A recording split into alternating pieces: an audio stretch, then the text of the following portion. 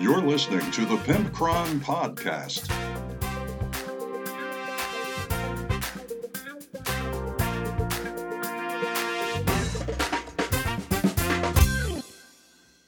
What's up, y'all? It's episode 119 of the Pimpcron Warhammer Podcast. And this is an adrenaline-fueled episode where we discuss miniatures and painting and hobby and things of that nature. We are brought to you by our Patreon sponsors, who are all individually extremely potent sexually, and they're all very attractive. So I just thought you should know that. Anybody that's not on our Patreon roll is like super ugly, like a 1 out of 10. Anyway, we're also brought to you by GameMat.eu, and they've got all sorts of pre-painted terrain and gaming mats of the old design, the 6x4. They also have 4x4. They also have 3x3, and they've got all of the weird new dimensions for the minimum size of game mats for GW games. So there's basically nothing you can't find that they don't have as far as game mats, and they have a wide selection of terrain as well. And they also have double-sided mats. So if you're just going to do, you've got the budget to buy just one mat, why not buy a double-sided mat, and then you'll get double the use out of it? That seems to make sense. You should use code EVENT10 to get 10% off the order, and that proves to them that we have people that listen, and they will continue to support the show. So that's how that works, in case you were not aware.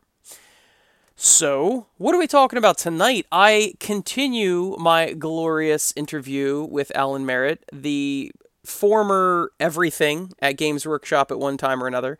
And tonight we have such topics to cover, such as why did it take so long for Sisters of Battle to get plastic models when they already had a full metal army? We also discuss the origin of Finecast and what they thought of it, and why did they implement Finecast, by the way. We also discuss the birth of the Rhino and the Land Raider as models, and it's kind of funny that there is manufacturing reasons for their designs the way they originally were. So you might want to hear that. And we also talk at length about their implementation of plastic injection molding and how that differs from metal casting, which of course was their bread and butter at the time. And all the trials and tribulations and different techniques they tried and all that. Also, it's super, super interesting to hear how they actually make the plastic molds.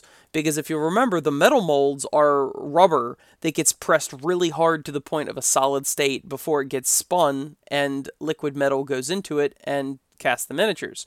Well, the plastic injection molding, it takes extreme temperature and extreme pressure, and it's a completely different beast. You don't use rubber molds for that. And he describes the painstaking process of actually making the steel molds for the plastic injection.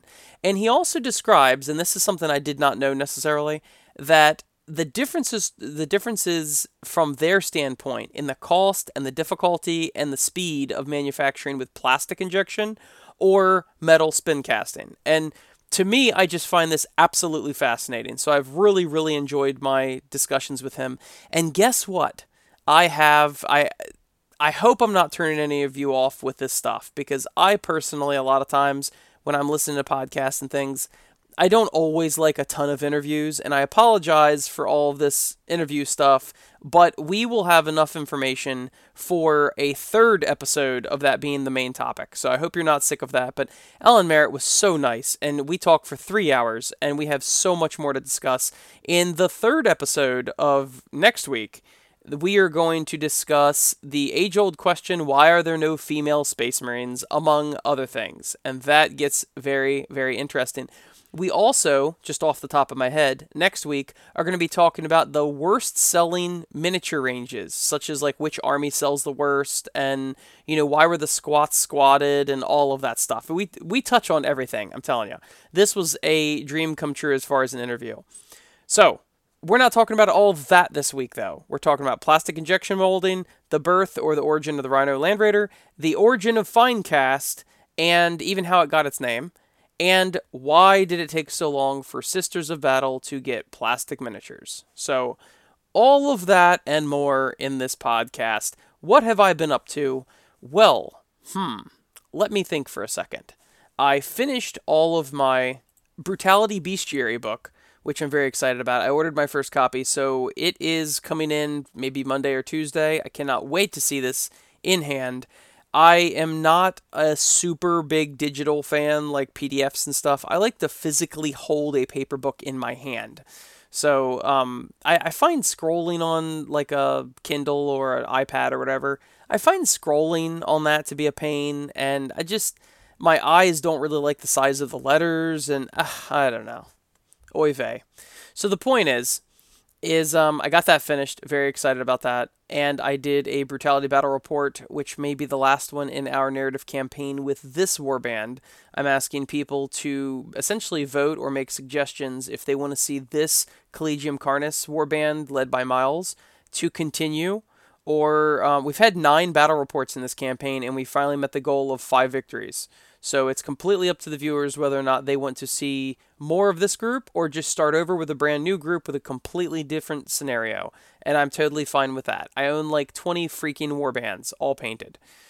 So, what else have I been up to? I did not get to play Warhammer this week at the club because of work-related issues, but I did have Just James over, and we played Age of Sigmar, and he played with his Mega Gargant and all of that, and he kicked my teeth in. So it was pretty back and forth. My handgunners, I gotta tell you, 30 handgunners and 20 crossbowmen took out the Mega Gargant in one turn. Now, both of them don't have super long range. The handgunners are only 16 inches, which kind of sucks. But they were able to take him out in one turn. So he is fellable. We felled him like a tree. And the real issue with that is that his ogres, number one, I rolled garbage. I brought a battery of 3 different rockets, the rocket batteries for Ironweld Arsenal. And they shoot, with my Greywater Fastness City, they shoot 39 inches. And it's, 3 shots, 5s and 3s, minus 2 D3 damage. And if you target all of one thing's shots at one target, it hits on 4s. Well, I really did nothing to buff their shots. So, time after time, my rocket batteries should have been really dealing damage.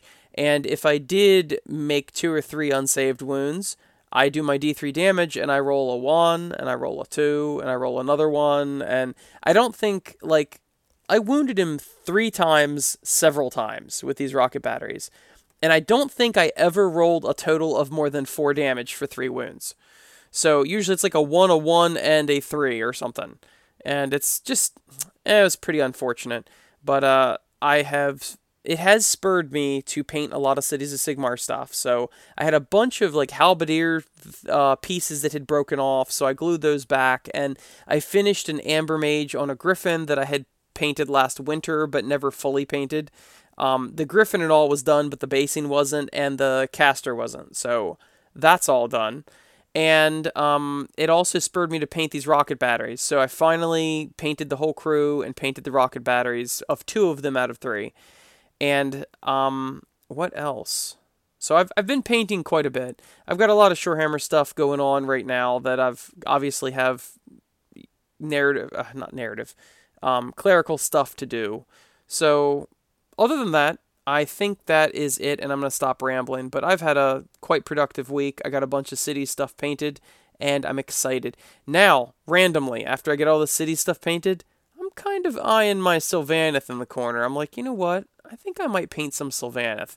I don't know. You know what? Hobby ADD is kind of a problem, and people complain about it. But on the other hand, follow your bliss. This is one of the few things in your entire life that really does not matter what you do. If you don't want to paint your models, don't paint your models. If you do, do it. If you want to paint 1 Dryad and then 1 Handgunner, then by all means, follow your bliss. This should be the one really wholesome, relaxing outlet for you to just do whatever the heck you want, and that's that. So, I painted some rocket batteries this week. You know what? Might bust some Dryads out and paint them. You can't judge me.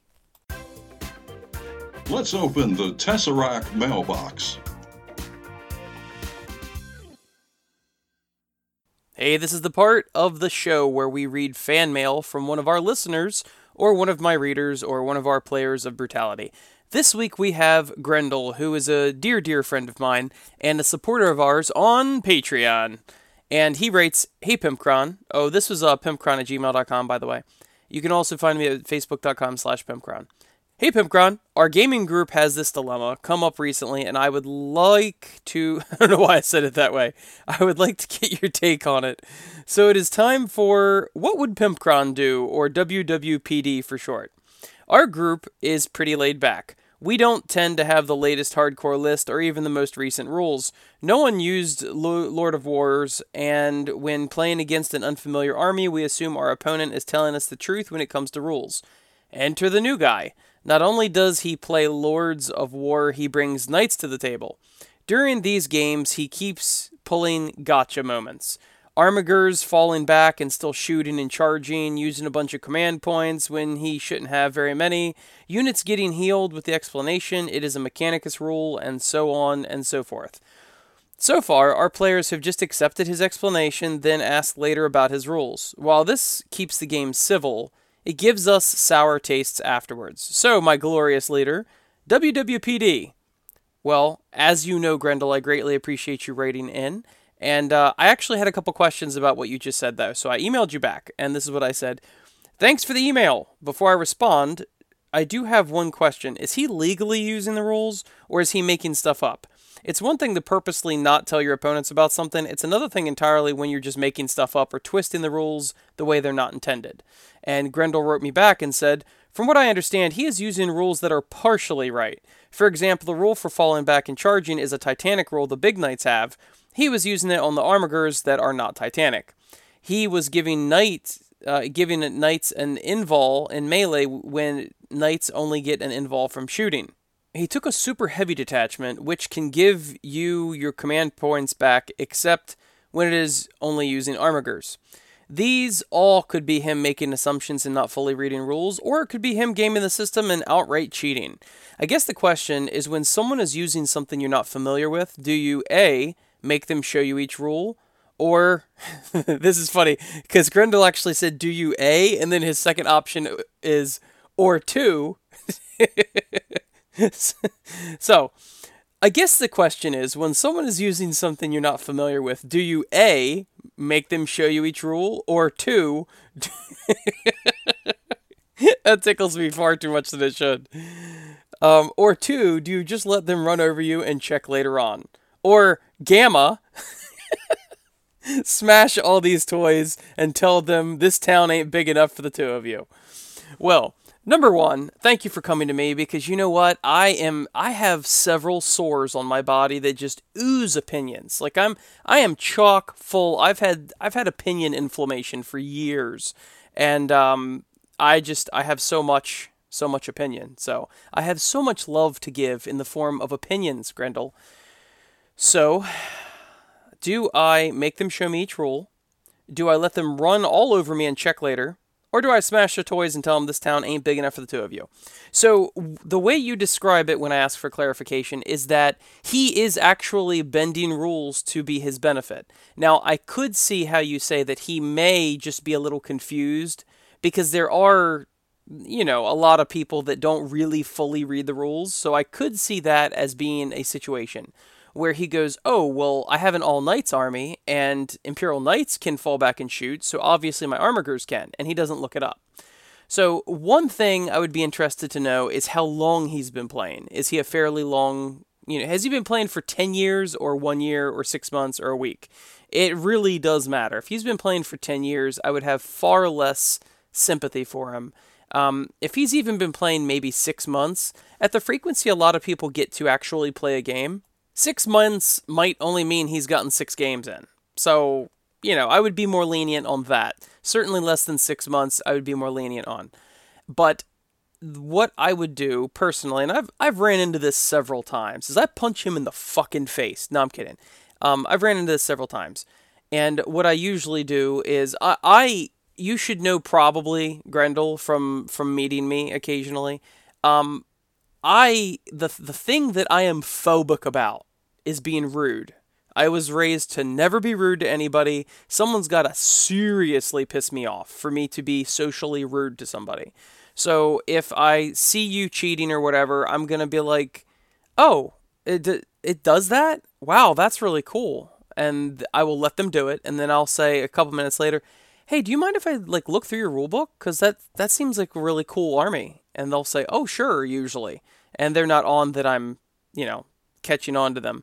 And I'm going to go ahead and look up that rule. And then I'm going to go, oh, you know what? I'm not seeing it here where it says that you can retreat and fall back with armigers. Is that like an army-wide rule or what is that? And I will slowly just essentially play dumb.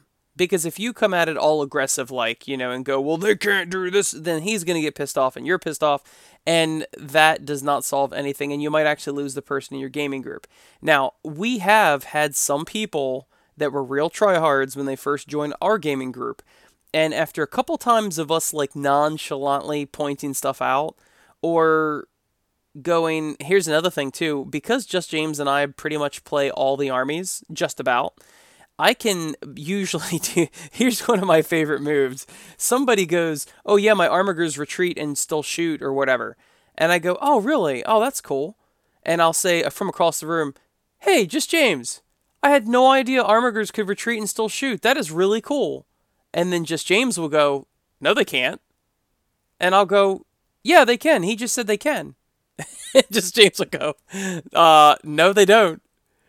And then I'm like, oh, well, opponent, are you sure that this is what's going on? And then we'll take a look at the rules and, oh, guess what? Armigers don't do that. Oh, man, sorry, I didn't know. And I'm pretty good at playing dumb. I play dumb, but I'm, I got a plan. And it's especially if some other player in the room, just act like it's conversation. Oh, dude, that is awesome. I had no idea. I might think about getting a knight army. And then the other person who has no stake in the game. See, the person who is twisting the rules in order to win could accuse you of being a baby or being a poor sport or whatever. But if you authentically play it off and you truly do seem like you're just completely innocent, you've got no idea, then that is a way to go, because then the person from across the room has nothing to lose or gain from correcting him, and they're just going to tell you the truth. Now, occasionally someone will start pissing me off. One thing that really triggers me is when people measure improperly. Their 6-inch movement on their troops is always somehow 8 or 9-inch movement, and that starts pissing me off real quick. So if we start doing it, because there's no excuse for that. If you're a ½ inch off, whatever. Maybe even if you're an inch off, whatever. But if you're 2 or 3 inches off, you're intentionally doing that. And to do it one time is one thing. To do it every time you move every single unit, it moves 12 inches, let me move it 14. No, that's not the way this game works. Or the whole moving the tape measure thing, just a little bit to make sure they're in range, but then by the time you've moved the tape measure, it's still proving that you're out of range, but you've moved the tip of it to make it look, that stuff I have no tolerance for. So, I get rules wrong all the time. I'm a self-proclaimed lazy rules reader, and half the time, or more often than not, I get my own rules wrong, and that's to my own detriment. So, I'm never in the camp of twisting rules to my benefit. If I accidentally get a rule wrong, then it's just because, I don't really care about the rules. But I'm positive that you can pull this off, Grendel. I'm positive that you can just nonchalantly, act interested in the army, act like, whoa, this seems really cool. Armigers can do that, but don't do it in a questioning way. Just be like oh wow sort of thing. And of course, if you do play Imperial Knights, I think you do have some Armigers, Grendel. I'm not positive if you do or not, but I know you've got Admech. I don't know if you've got Armigers, but if you do have Armigers, you'll be like, really? They do that? And he'll go, yeah. And you'll be like, oh, can I see that? Because at least then you've got a basis. It's not just because you're quote-unquote losing or you're a quote-unquote bad sport. It's because you should also have the same base of knowledge that he does because you also play that army. And then, well, wait a second. I didn't think that was the way that is. Like I said, if people start pissing me off, I will be I have had some heated games where people are cheating, And I'm just going to be like, really? That's what that rule says. And he'll say, yeah. And I'll say, can I see that? And then I will be more aggressive about it, because by that time they've pissed me off. But generally, you get more flies with honey than you do whatever. I think I'm pretty sure I messed up that metaphor. But just be casual about it. Just be nonchalant and act stupid and play dumb, and you're probably not going to upset him. And then it's almost like you both discovered, oh, wow, oh, that rule, you had it wrong. Oh, well, I didn't know either, haha. And then you're pretty golden. But if you keep calling him out in nonchalant, non-confrontational ways, or you can get a buddy like Just James from across the room to go, no, it's not, then those are non-confrontational ways in order to get him to start curbing his activity, because he will know that he can't get away with it anymore. But if you guys just let it go constantly, then, okay, that's a little different. So I guess to answer your question is, I would not directly ask to read the rule unless he's pissed me off. I'm going to subtly ask to read the rule. The alternative that sounds like you've been doing is maybe ask to see the rule after the game, which is fine, but then you've already screwed up your game by trying to be just a little too lenient. And if you're starting to get whiffs of him intentionally doing this and not just being a poor comprehender of rules, if you get whiffs of that, then I would start to get more aggressive with it, because I have no patience for that. This is a game, and if you've got such a small ego and such a small PP that you need to win this game by cheating, then you know what? It's not copacetic. All right, I've rambled long enough about this. Bye. Want that or want that not? What's up, everybody? It's time for Want That or Want That Not with the Pimpcron, and tonight we have a lover's tale. We have a tale of the two trees, and we're actually going to be reviewing two things that are new releases from Games Workshop. One is not actually a new release, it's under new releases because they're temporarily reprinting it, and it is in metal. The first one is the Tree Ent, or just Ent, from Lord of the Rings. It's on a 60mm base, which is a Dreadnought-sized base for $40K, and it is $40. And I hate to be hating on a slightly older model, but good God, this thing sucks. It is really, really ugly. It's a terrible sculpt, and it's really, it's obviously a tree, but it has no foliage, and it looks kind of like driftwood, or if you ever are near the beaches, a lot of like the scraggly old trees near the beaches, like in the marshy areas, it's just all twisted and dry, and there's no life to it at all. It's got 2 legs and 2 arms, and it's walking, it's got a face, but there truly is no life to this. And the arms look weird, and there's pretty much nothing I can say about this that I like. It is $40, and it is a 100% want that not for me. Now, 60mm base, judging by the size of the base, it is a slightly large model. It seems to be taller than a Dreadnought, so that's, okay. It's probably, to the top of its head is about the height of a Dreadnought, and then it's got like branches and stuff sticking off it. But number one, it's a metal model, which nowadays I am not as big of a fan of, and you know what? I have no problem with metal models, but the problem I have with metal models is when they're like this. They've got a weird, twisty, long, bendy arm sticking one way, and then branches sticking another way, and gluing metal is a real bitch to begin with, and this is going to be a bunch of fiddly bits you're probably going to have to pin. You're probably going to have to use green stuff or whatever to fill gaps. It is just nothing. There is absolutely nothing appealing about this model. I hate to say that, GW. I apologize, but $40 for a metal miniature that is flimsy as crap, and I don't think it has any life to it. So that is 100% a want that not for me. Even if I was a Lord of the Rings fan, I would find some better looking Tree Ent. Now, let's switch gears for a minute and let's take a look at Tree Man for the Blood Bowl game. He is a new model. He's actually currently out of stock because he sold out immediately. And I have to say that this model of the Tree Man has a lot of character to it. My only thing I would say is that it may actually be too busy because I'm having a hard time exactly telling what it is. So where I'll just call it, the ent was long and tall and scraggly and just quite boring. This guy is sturdy, stocky, he's got big claws, he's got big beefy arms, he's got all these branches sticking off him with leaves. And then it gets a little weird. He's got like some sort of vines. I guess they're trying to make him a football helmet out of vines. These vines run across his face. And then he's got like pink tentacles. I guess they're supposed to be different types of vines. I don't know. Of course, they painted them pink. You can paint them what you want. But he's got some little creatures in his branches. And one of my favorite of the little creatures is he can actually get a squirrel to sit in his branches, which is pretty darn adorable. He also has one of those little things that are hiding in the branches of Sylvaneth models. I don't know what they are. They look almost like Nurglings, but I don't think they're Nurglings. And he's also got someone's helmet stuck to one of his branches and things like that.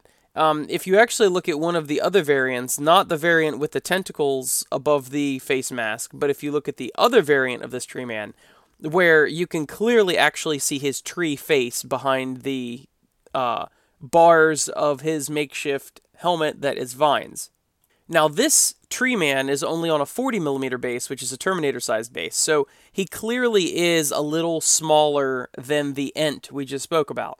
He's $32 as the ent is $40, and he's on a smaller base. But this guy is so much more interesting to look at. They give you at least one bird to put in his branches. They give you a squirrel to put in his branches. They give you a helmet, and they give you one of those little Nurgling tree things. This guy is pretty interesting. I really like this. Matter of fact, they usually knock it out of the park with most of their Blood Bowl stuff. Like the Halloween team. Oh god, don't even get me started on the Halloween team. I'm in love with it. I love Halloween, I love pumpkins, I love the fall, and I love the undead. So that is way up my alley. And actually, I would review that, but I can't remember if we've already reviewed that on this podcast or not. But I'm getting off topic. This tree man is sheerly delightful. Now, like I said, if you use the tentacle version, he's a bit too busy for my liking. Unless you're painting things really high contrast colors, it's just like, what the hell is going on in this guy's face? He's got pink tentacles, he's got a green face mask, he's got, it's just, the stock image, the very first stock image on their website is just far too busy for my liking. He's got horns. The other version of him just has the face mask, not the horns, not the tentacles above the face mask. And this looks way more up my alley. Plus, good God, they give you a squirrel for crying out loud. If you've ever wanted a 28mm squirrel, now here is your chance, people. Not to mention a bird and one of the Nurgling things. So the squirrel is what really has me excited. $32, 40mm base. The tree man is chock full of character, and I absolutely want that for $32. The ent, on the other hand, is completely soulless. I have no love for this thing. So this is the tale of two lovers. One is super hot, and one is, like, ugly. And I don't know why they're together. I don't know how the ent snagged the tree man. I don't, sometimes you look at a couple and you're like, how did they get together? Well, apparently, the ent must have other qualities we're unaware of, because the ent is fugly. Alright, enough of this tree talk. This has been Tree Talk with the Pimpcron, and we will go to the next segment now. I want that not on the ent, I want that on the tree man. Now it's time for Real Talk with Pimpcron. With the introduction of the plastic molding, how did that change the development process for the models, the sculpting, all of that? Did it change much at all, or? Yeah, it's a completely different technology. So when you're making a metal miniature, the thing you sculpt is pretty much the same. It's to all intents and purposes exactly the same physical size as the final metal thing. So the point about the white metal production process is that you're trying to produce a white metal casting that's an exact reproduction of that original metal, that original putty master. Mm-hmm. So the point of the process is to try and recreate the original master. Well, plastic production process is quite different, and it's quite different because the process of producing the cavity that the plastic is squeezed into rather than the metal is poured into. Injection molding, liquid sort of molten plastic is squeezed into the steel tool at sort of quite a high pressure. So it's pushed into all of the cavity, so it faithfully records the surface detail. Well, that process actually requires the steel molds to be incredibly robust. And the machinery that clamps those molds together, the injection molds halves together, is huge industrial hydraulic rams, and it's proper industrial stuff. That steel cavity, if there's any snags on it, if there's any little bits of detail that don't have perfectly filled in profile, when the steel mold opens up to release plastic miniature and sort of the plastic casting and molding, if there's anything that will catch that will hold the molding in the steel tool, it destroys the process.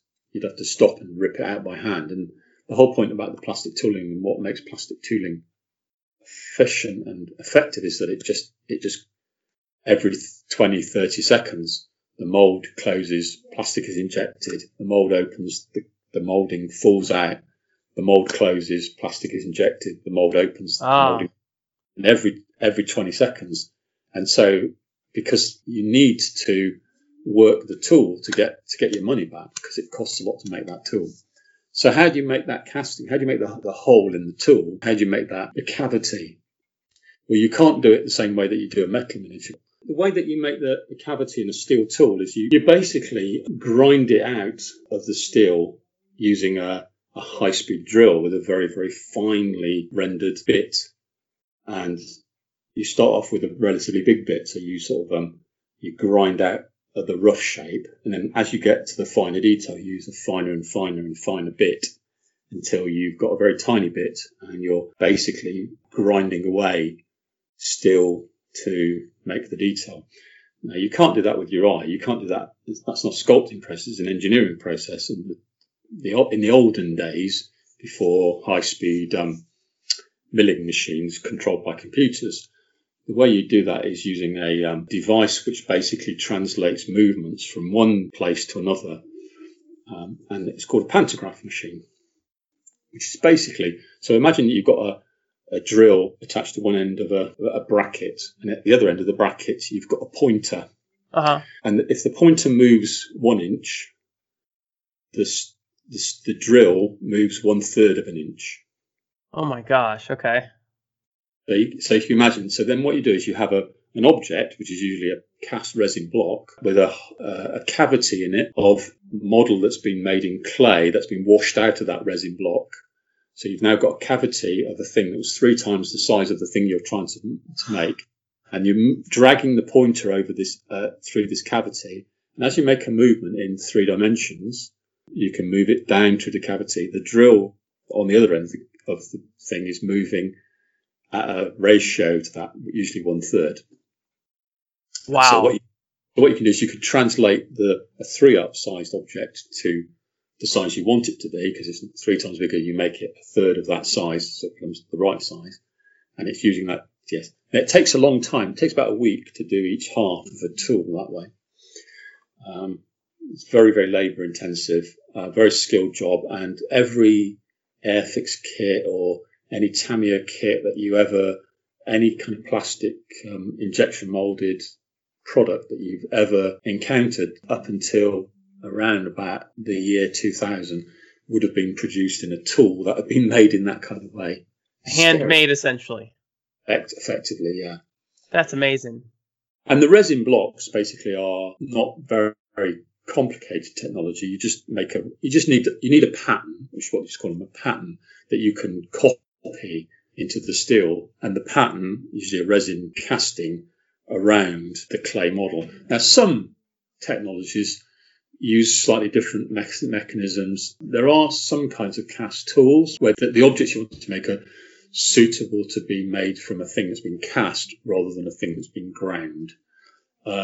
So there are technologies to create the steel tools that don't involve pantography, but none of those methodologies work for small objects with lots of detail on them, like miniatures. We tried to do cast tools, casting in a beryllium copper alloy. It was a nightmare. It was a bloody nightmare, I'll tell you, because we couldn't make the masters sufficiently free of undercut and catches. So we cast models, even casting them into porcelain and casting the 3 or 4 stage casting process.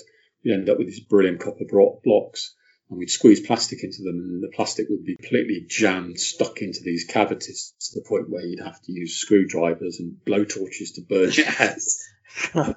And grind out. And Alan and Michael Perry and myself spent a whole day at this tool maker's one time, taking it in turns to grind, to sort of polish these little beryllium copper inserts and trying to squeeze plastic into them that wouldn't stick, and it was a nightmare. And we went back to Brian and said, "Yeah, it's just not going to work. We've tried it." That was in the mid 80s. In fact, it was the model we were trying to make in that cast tool was a thing we released as Psychostyrene Dwarf. That's what we were doing. But that model, we didn't end up using the beryllium copper tool to produce that dwarf because it was such an irritatingly difficult process. We just couldn't make it work. But I think we might have already planned to release Psychostar. I think we might have even had the blister cards made and everything. So in the end, we gave up, threw these inserts away. I can't remember if it was Alan or Michael Perry made a 3-up clay of the Psychostyrene Dwarf model, and we just made it the traditional way, because we were trying to find a way to make use of the plastic technology because we had access to it, which is a long, boring story. I won't go into it. We just happened to know somebody and built a relationship with them, and it was quite productive. But it meant that we had this kind of opportunity that was hanging there all the time to say, if you can find clever ways to use plastics to supplement or replace the metal casting process, then we knew that we could make more money that way. The things that were standing in our way was the technology to make the plastic tools for miniatures was very, like I say, very hard work, costly, very, very expensive, and the levels of detail that we could achieve weren't spectacular. So we knew that the plastic miniatures really weren't as high a quality as the metal miniatures, and we thought, and as long as that was true, as long as the metal mouldings weren't as detailed and as artful as the metal miniatures, we knew that our customers wouldn't be very interested in them, and that proved to be the case. That a lot of people think back fondly to psychostyrenes and drastic plastic orcs and the army sets and things like that, and there's a lot of nostalgia attached to those products. But the reason for that, I think, is because beginnings of what have become the most incredible plastic miniatures, and so they're almost like the germ, the embryonic kind of beginnings of that process. And because people at some point have joined that process, they've kind of lived with the ever increasing quality, so they can look back at those and think, well, those were great. Those are the ones that got me into it, or I remember those really well.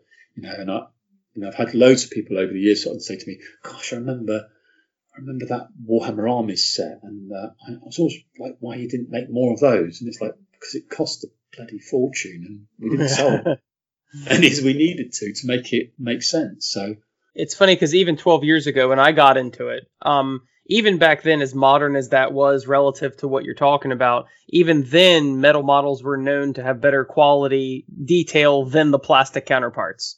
And now, I mean, not so much anymore because the plastic is so high detail, but at that time, it was still a commonly known thing, like, hey, the plastics still are just slightly lacking the detail that the metal models have.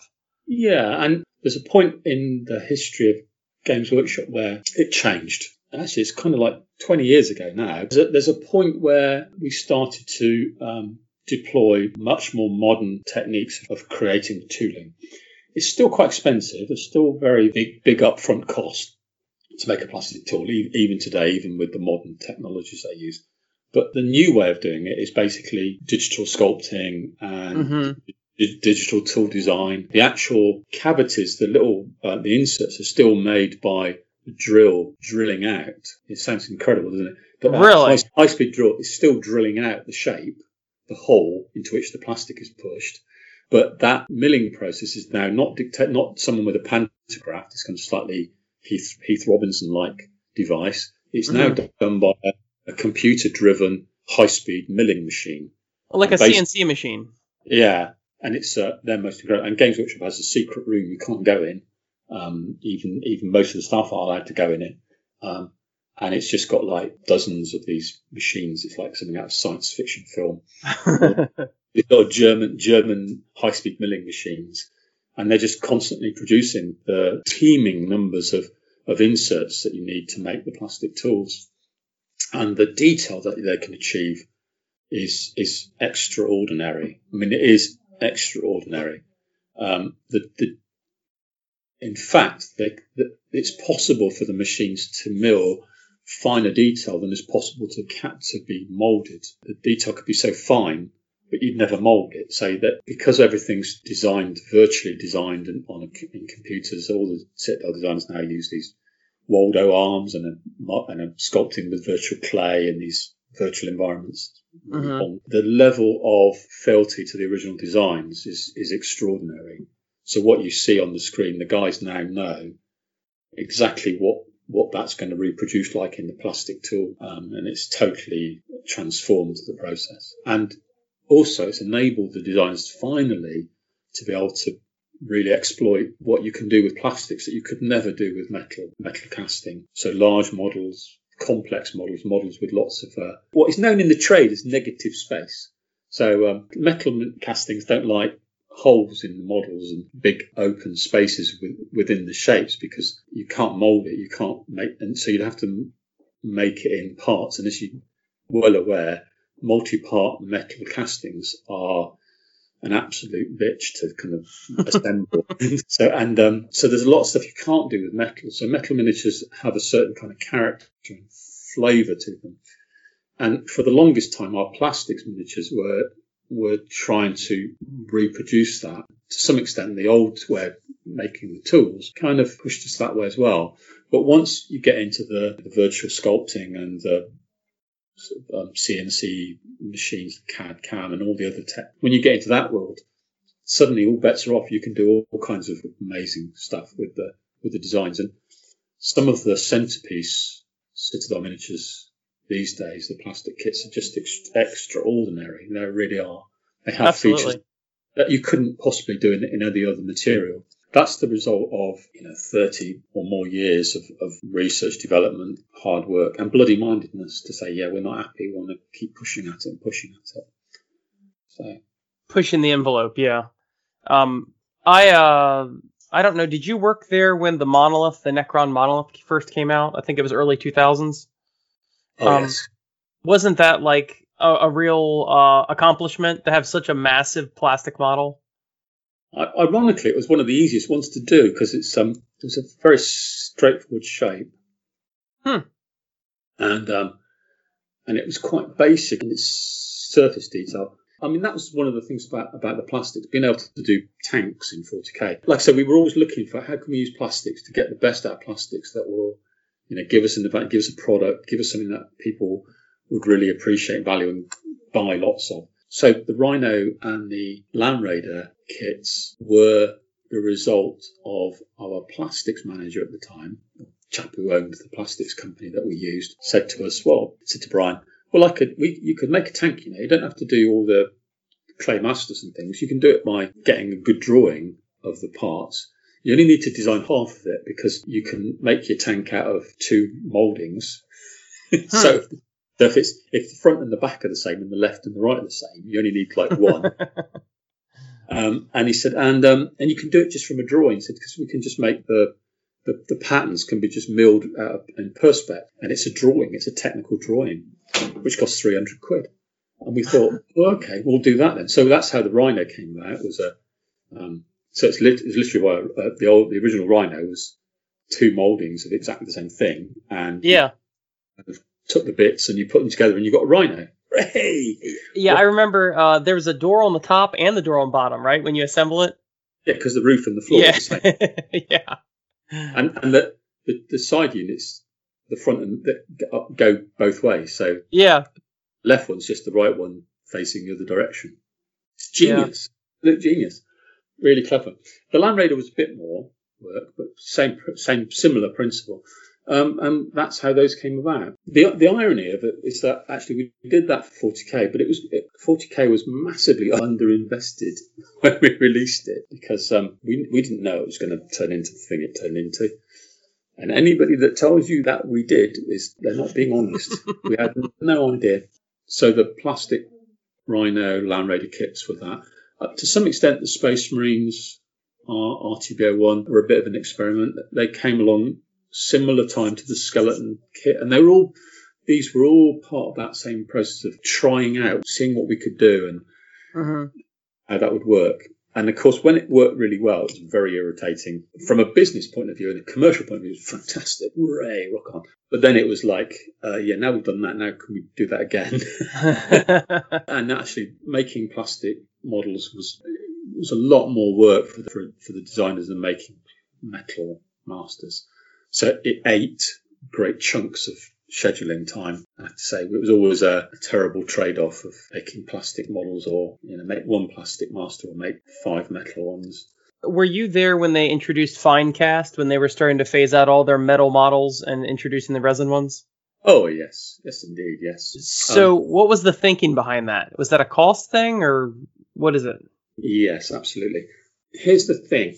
White metal alloys are made of metals that are internationally traded commodities like tin. And there's an international market for these things. And that international market isn't about making metal miniatures.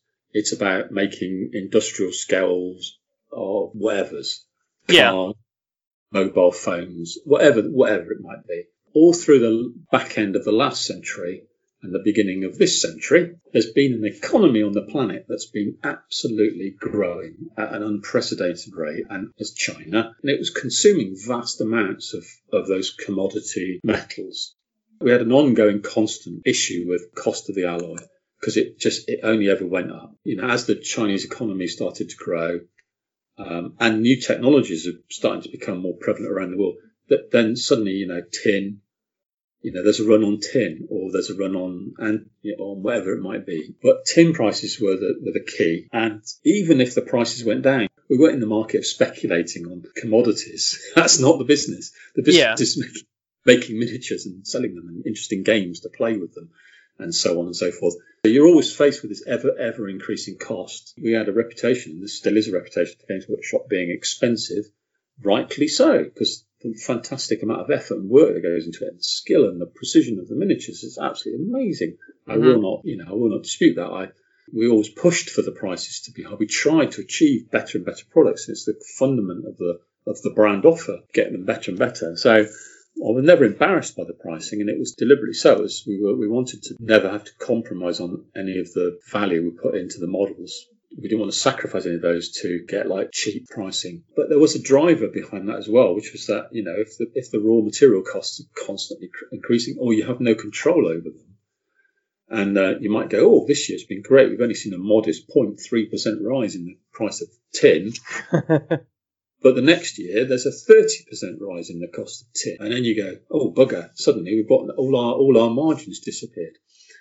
So we were constantly a hostage to the price of the white metal. Whereas with something like a plastic kit, the plastic raw material cost is a really tiny, a diminishingly small. Yeah. After the cost of making the tool, the biggest cost of a plastic miniature is the cycle time. It's how long does it take for the mold to close, squeeze it full of plastic, open up and drop your frame out. The material cost is a relatively small portion of the overall cost.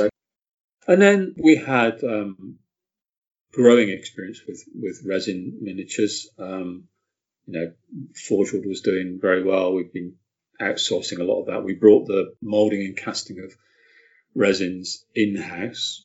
So that used to be outsourced in the early years of Forge World. We moved all that internally and built a resin shop inside of Games Workshop. Some of the guys there thought, if we can spin cast these things in resin, why can't we spin cast these other things in resin too?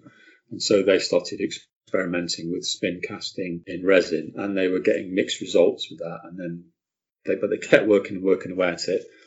And at that point, I wasn't part of the factory management, but I had a consultant kind of advisory responsibility. I would try and keep a relationship with the guys there, because as far as I was concerned, Games Workshop was really a factory with a sales outlet. One day the guys came to me and they said, Alan, we think we've cracked it. Here's some examples. And they showed me these amazing resin castings. And I asked them tons of questions, and they kept giving me all the right answers. And then they set up projects, and they set up trials and monitored them all. And the results were all fantastic, and it looked really great. And I'd been shown vast amounts of like awesome research and development, and the miniatures were amazing. You know, the castings were really fabulous. Mm-hmm. And we built a plan, and they said, well, we're going to go for it. And we'd had a run of really extraordinarily ridiculous hikes in metal prices as well. But it wasn't that; it was the quality of the castings was so fantastic. I painted some of the models. I enjoyed it. Converted, mucked around with it. I approached it as a consumer, as a customer. I thought it was great. I came up with a name, because I said, what are we going to call it? And they went, oh, do we need to call it something? I went, oh, yeah. And I said, what are the things about it that you guys like? And they went, well, they're really finely cast, aren't they? They're like the most amazingly finely cast models ever done. I said, well, there you go, that's the name. Fine cast. And they went, all right, okay, we'll call it that then. I always felt a little bit like... we didn't make many missteps, I have to say. Production, over all the years at Games Workshop that I worked in, which from 1980 through to 2016, in all of that time, we made very, very few missteps. We did try things that didn't work, like the Brilliant Copper cast tools that didn't work. Mm-hmm. We put an awful lot of effort into trying to make plastic models in different ways, none of which really worked out very well for us until we started doing the CNC and the virtual sculpting. But on the whole, we had an impressive track record of getting it right. And then when we committed to things, doing it in the right way. And I think Finecast is one where we didn't get it right. We allowed ourselves to get into a position where I think we thought it was going to work better than it did. Simple truth is that actually all of the trials and all of the relatively small production runs we did to prove the process really didn't prepare us for trying to do it on the next level of full production runs of hundreds of designs. It just wasn't ready. So we probably... if I could go back and do it again, I would say, yeah, we do this in stages. Let's do it with 50 codes to start with and get it absolutely spot on. I think as a business, we got too excited by the opportunity to do something we genuinely thought was a step up in quality, and it was heartbreaking that we had so many problems with the quality of the castings. It was done with the very best of intentions, and it wasn't an attempt to do anything underhand or shifty, or it was all everything at every stage. It was an honest mistake, if that makes sense. Yeah, absolutely. You initially put out the Metal Sisters of Battle Army, like in the, what was it, mid to early 2000s, something like that? Yes, probably. Yes, it would be. Okay. So a lot of people have wondered, and same thing with me, why it took them this long to come out with Plastic Sisters of Battle. Was it that the old army didn't sell super well, or what was the reason? I'm sure there's a business reason for it.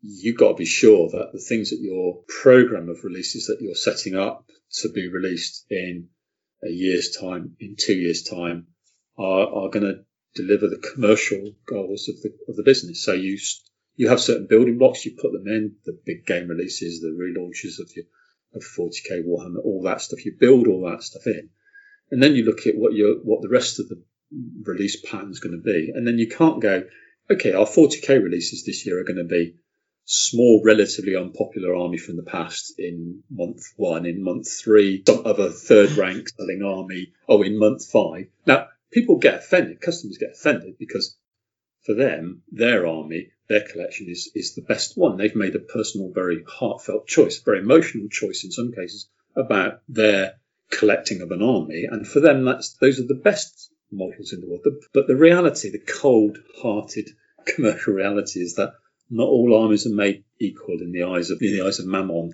So, some things just sell better than others. And Sisters of Battle, Genestealer Cult hybrids, squats. And there are others. Chaos Dwarfs, unfortunately, Chaos Dwarfs. There are just armies that, no matter all our best efforts, they at the time and individually, and they share all the qualities. I mean, Sisters of Battle, the metal range was designed by Jez Goodwin. They're fantastic models. There's nothing wrong with the designs. They were brilliant. But we didn't exactly sell vast quantity. We didn't sell enough of them to make you kind of go, wow, we must get those into plastic as soon as we can. Yeah, like you said, your time and your facility is a limited resource, so you have to go with whatever's going to make you the most money, or at least an acceptable amount, not the undersellers. Yeah, and there's a great deal of mythology and misunderstanding, just plain wrong understanding, I suppose, in eyes of the customer about the decisions that Games Workshop made and makes about its product release schedule. So the classic one is that, and I find this extraordinarily amusing, is that Space Marines are only popular because Games Workshop, they're the poster boy for Games Workshop, and so Games Workshop puts all this effort into making loads of Space Marines all the time and promoting them all the time. So it's no wonder they're popular, and you kind of go, it's the other way around. Games Workshop wouldn't make and sell one bloody Space Marine if people didn't buy them in vast quantities. It's like, Games Workshop honestly is guided by the commercial realities. They make something. If it sells like, or we used to say, if it sells like hotcakes, they'll make some more. You're guaranteed. But if it sells, if it doesn't sell very well at all, you won't see it again. And if it sells in the sort of middle rank, then it's a slight issue because it's just going to go into a cycle of a mix of things that you want to get around to.